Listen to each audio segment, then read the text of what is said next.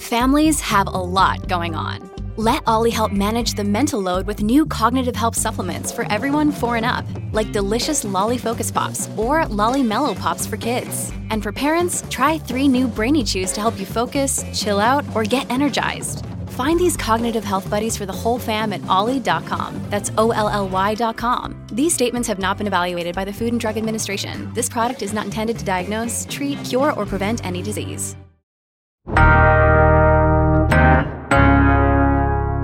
It's been a week of scandal and drama throughout the greater Houston area that has forced a retirement in one story and a lawsuit in another. Plus, it's official, Houston has the worst stretch of traffic in the state again. And a major change that could benefit over 130,000 Texas students. Let's recap the news from the week with Pulitzer Prize finalist Evan Mintz. It's Friday, December 8th, 2023. I'm Rahil Ramzanli, and here's what Houston is talking about. It's here, Evan. Tomorrow, Election Day, the runoff, the race everyone's watching, Houston's new mayor. And don't forget, harrisvotes.com is your home to find all your polling locations. I don't think you'll need a backup. I usually recommend a backup polling location, but based on early voting, it looks like it's going to be a pretty slow day, huh, Evan? Yeah, I mean, turnout's kind of low. It's a Saturday election. It's a local runoff. Like, that's not the sort of thing that gets people out. And that's a shame, too, because this is a huge election for the city of Houston. Yeah, definitely. There's going to be more impact from this election, whether it be from the mayor's race, city controller, the city council seats. That's going to have more of an impact than any national election.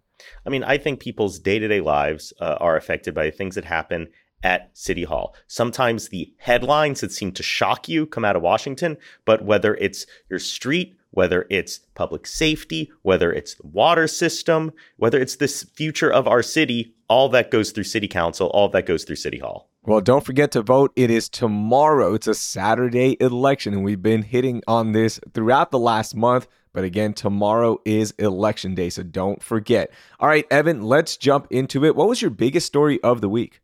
Well, I'm going to leapfrog the local elections and look forward to the primaries and say that the biggest story this week was a scandal on the Pervez Agwan campaign. He's running against Lizzie Fletcher in the Democratic primary for Texas 7th. Now, she's a moderate who beat the Republican incumbent in the Democratic sweep of 2018. But the district has been redrawn. It's more Democratic, more left-leaning, and Pervez has been running against her from the left. But in a story broken by Houston Landing this week, a civil suit has been filed by a campaign staffer alleging he made unwanted sexual advances towards her after she complained about another staffer sexually harassing women on the campaign. Also tucked away in the court filing, the fact that the campaign's previous director had been fired after he was criminally charged with having a sexual relationship with a student at the school where he worked. This is astounding stuff. Now, here's where the story really goes off the rails. He has said that all of this is just a hit job orchestrated by AIPAC, the American Israel Public Affairs Committee. Now, has he offered any evidence of this? Not really. It's a little bit like blaming the CIA or the Trilateral Commission when something goes wrong in your life. Now, I'm no AIPAC fan. They've endorsed election deniers, but I've got to say, this is really swinging for the fences. And all that's too bad because the left really does have an opportunity to move the needle in some of these Democratic safe seats in the way that the rights move the needle in Republican ones. And I think he deserves credit for actually trying to take part in electoral politics, a place where folks on the left often get really cynical, but that is the path to political power. But a scandal like this can basically write the ending for his campaign, and that's the end of an interesting primary election. Yeah, and he did release a statement, of course, denying the allegations and said our campaign retained an independent party to do a thorough investigation of the allegations, and we look forward to those findings. And he said, we are confident that there is no evidence to support allegations made in the lawsuit. Now, even if this independent party does find enough evidence saying that, yes, there is not enough evidence, the damage has been done, right, Evan?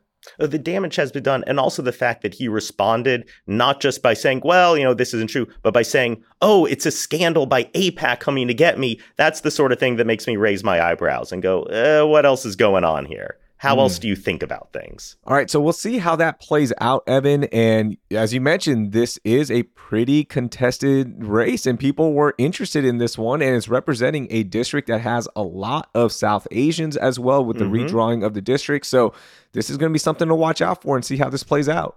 We'll see what happens, and I think that contested primaries are good. Iron sharpens iron. It makes candidates better.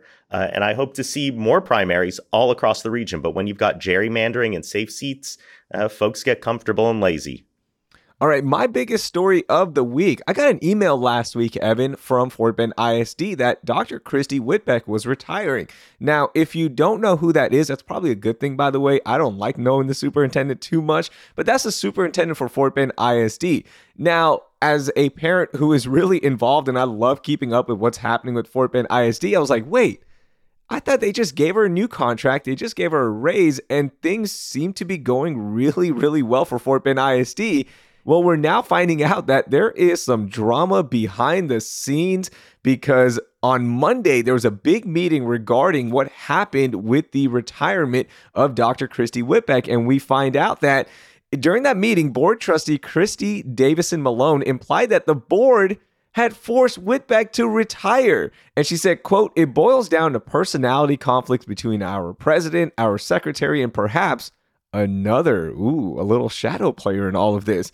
Malone said that board president Judy Day offered Whitbeck an ultimatum that led to the superintendent's retirement, and other school board members then intervened before Malone could elaborate. This is where it gets frustrating as a parent. If you are going to force the superintendent out and you're going to make a drastic change, let us know why. Give us the real reasons, because during Dr. Whitbeck's tenure, they actually did pretty good with Fort Bend. The ratings were good with the schools. There was a big bond proposal that passed. Teachers have gotten raises. Things seem to be going really well. And now this drama creeps up out of nowhere. I mean, I hate how much attention we have to pay to public school politics these days, because it's never about the actual important stuff. Are kids doing well? Are they graduating into colleges and jobs? Are they learning? Are the teachers well compensated? That's not what any of this is about. It's always about something else. And I really wish that they would just be straightforward about what it is the board wants out of the superintendent and whether they're getting it or not. And as you point out, the fact that they're just not saying what's going on is really distressing. Yeah, really, really distressing. Now, her last day is going to be December 11th. They've already got Beth Martinez in as superintendent for the remaining of the school year, I believe, and they will find somebody else, or she might get the position. I have no idea. Again, I don't know because they're not giving us too much information. By the way, did you see what's happening with the TEA's school ratings drama as well, Evan? Oh my God, yes. They're saying that like a massive number of HISD schools would fail under the new ratings, but they're not allowed to do the new ratings. I just can't wrap my head around what's going on. Yeah, so they can't release the ratings just yet because several ISDs are suing TEA because of the way they are putting out the new ratings and the way they're calculating the new ratings are kind of unfair, and a lot of schools are going to take a big dip. So that is going on. It's like the whole education agency right now is a mess. It really is. And I think that's what happens when you see it politicized. People don't focus on the real goals there, and they get distracted by other stuff, and that's a shame. This episode is brought to you by La Quinta by Wyndham. Your work can take you all over the place, like Texas. You've never been, but it's going to be great because you're staying at La Quinta by Wyndham. Their free Bright Side breakfast will give you energy for the day ahead. And after, you can unwind using their free high-speed Wi-Fi. Tonight, La Quinta. Tomorrow, you shine. Book your stay today at lq.com. All right, let's get to your most overlooked story of the week. Evan, what do you got? My most overlooked story is the fact that the hierarchy of power in Houston is changing. Now, you guys already covered this story. It's the issue of the city addressing the water billing problems. There's a bunch of ordinances being proposed to fix issues in how people are billed for their water use, especially when undetected leaks have people paying thousands upon thousands of dollars in unaffordable bills. But the city's hands were supposedly tied in their ability to help. Here's the part that was overlooked. The mayor was finally forced to act when 3 city council members, Carolyn Evans-Shabazz, Mary Nan Huffman, and Evan Peck, used the newly passed Prop A to put this issue on the agenda. Right away, right out of the gate, city council members are using this how it is supposed to be used. Before Prop A, the only way to get an issue on the agenda was either through the mayor or a complicated process of calling a special city council meeting. And I've got to say, I was skeptical of Prop A. I worried, and I still worry, that it opens the door to shenanigans and forcing votes on wedge issues and unnecessary controversy and basically turning City Hall into Austin or DC. But so far, I've been proved wrong, and this is an incredible change in the way that things go down at City Council. It also means that the people you vote for on City Council, more important than ever. It used to be that they didn't really have a lot of power. They had to figure out how to manipulate or navigate the system as it exists. This means they have direct control over what goes on the agenda, and that is incredible. Also, shout out to the reporters who brought attention to this, notably Amy Davis, who I think y'all had on the show, who confronted the mayor, and he responded by calling her rude. Yeah, and she got the job done because I think at that point, the water billing issue stuff was kind of on the back burner and people had forgotten about it because we were now exiting summer. So, there weren't as many issues. But Amy Davis brought it back and she would not take no for an answer. And she got in the mayor's face and finally something got done. And that was the moment. And we talked about it on that episode. Without that moment with Amy Davis, I don't know if it's that big of a deal and water billing issues are back in the limelight or not. And they are. And we're one step closer to getting some kind of reform. So the 9 ordinances to reform water billing issues, it didn't get a vote, right? Like, we're still waiting for it to pass. I think there was a council member who was still waiting to read it and get updated on it, but it should pass, hopefully. Yeah, and stuff like that happens all the time at City Hall, where someone will tag something, you'll have to wait a week or so as it goes through the process. That's kind of normal. It's frustrating sometimes, but that's how it goes. But to see something like this forced by those 3 city council members is incredible. And I hope that we see more of this happening. Man, shout out to Amy Davis, and hopefully we do get something done here shortly. Okay, you know this. I know this. Every single listener knows this. Houston has the worst traffic in Texas, in the nation sometimes, and it's official. Again, the 2023 list of the 100 most congested highway segments in the state, compiled by the Texas A&M Transportation Institute, remains topped by 610. Especially from I-10 to 59. That's going through Uptown, the Galleria. We all know it. We all hate it. It is the worst stretch of highway in the city, and it is official for the 3rd straight year. It is Texas's biggest collective delay. Evan, are you happy? Are we celebrating here? Because we know it, and now it's official again.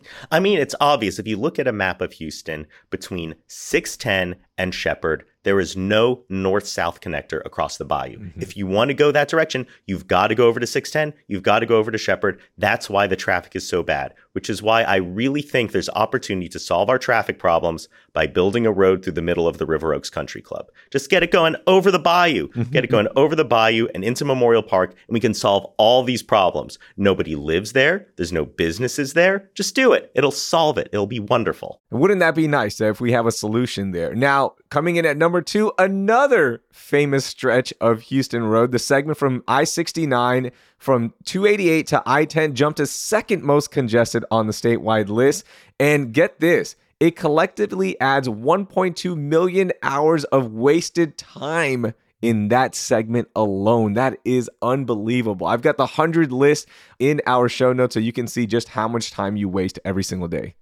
I mean, I've tried to look for some silver lining on this, and I've got to say, more time in the car means more time to listen to CityCast Houston. There you go. I love it. That's what I'm talking about. That is number 1, baby. That we need to be in your car at all times during traffic delays.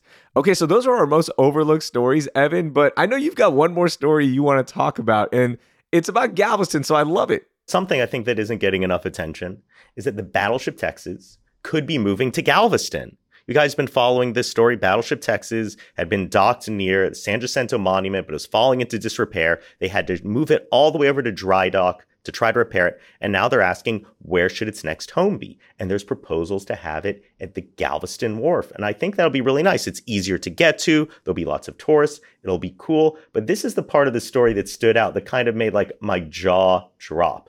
which is that the thing would be leased by Landry's. Yeah, because Landry's owns that whole entertainment district right there, and they've got several of the restaurants there. So yeah, it would be leased by Landry's. Tillman would own it. Isn't that crazy? I know. I knew Tillman liked yachts, but this is ridiculous.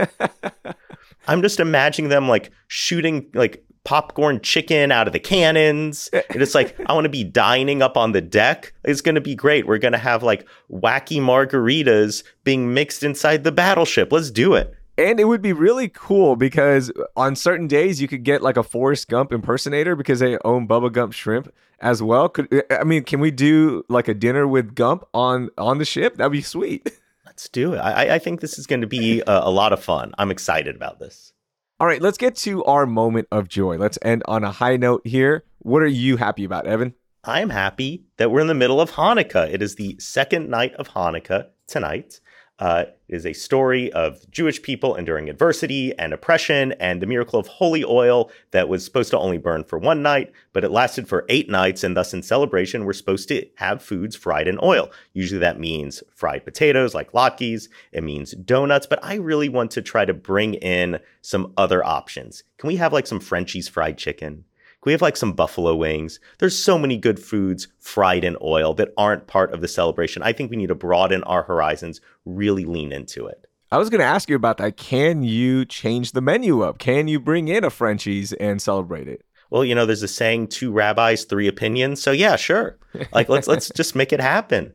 I'm going to be trying to do this with my own family, try to convince them that we should be just changing up the menu a bit. We'll see if I can get them on board. Nice. Happy celebrations to you and your family. I'm going to get to my moment of joy, Evan, and this is something really personal to me because without the FAFSA form during college, I don't think I would have been able to go to college coming, from a minority home, especially of immigrants that had 2 other siblings already in college where my parents were already paying their college tuition. It would have been hard. It would have been a nightmare, but the FAFSA did help me out. And I still have nightmares, by the way, about filling out the FAFSA because there was so much information you have to gather up and all that good stuff. Well, finally, after more than a 2-month delay, students will be able to access the new free application for federal student aid, which is the FAFSA, by December 31st. And it's going to be simplified. I love this. Before, the FAFSA would take forever, and it would really eliminate a lot of students because they didn't have the information, or they didn't have the time, or the know-how to do it because it is so hard to do. Well, now you could skip up to 26 questions, and this change will allow about 50,000 more Texas students, Evan, to be eligible to receive Pell Grant money, and approximately 132,000 Texas students will receive maximum aid. That is beautiful to hear, and that data comes from the U.S. Department of Education. I love that they're making it simple. I love that they are also finally, and this has been one of the biggest frustrations ever, they're linking the FAFSA and the IRS direct data. So that means you can just transfer over all of those forms that your parents have already filled out, and now FAFSA has it. And you don't have to go hunting for it. You don't have to find it. It's all right there. And I am so glad that you brought this up because I thought this is something that maybe gets in a little bit of the weeds, but I work on this in my job at work, trying to find ways to improve our higher education system. And to see this fixed is incredible. But there's still this barrier in the way, which is that the federal student aid, the FSA, which processes all these things, doesn't have the funding it needs. They need more funding to be able to process them, be able to answer student questions about paying back their debt, and overall just widen the pipeline so you don't have these weird barriers where people have to be on the phone forever when they've got questions. It's so frustrating that little things like that could hold it up, right? And I mentor a lot of college-age students and high school graduating seniors, and that's their number one concern is look, I can't afford college. And I tell them, look, fill out the FAFSA and let's see what you can get. Let's at least try it, right? And then once you get to college, get that 4.0 GPA, try to maintain a high GPA, see what kind of governor's grants you can get, see what other scholarships you can get. But to eliminate just a part of that barrier is so huge for a lot of minority students that I mentor. So I'm happy to see it. That's incredible. All right, Evan, that was a lot of fun, a lot of information there. Have a great weekend celebrating with family, and we'll talk to you down the road. Talk to y'all next time. That was Evan Mintz. You can find all of the stories we discussed in our show notes.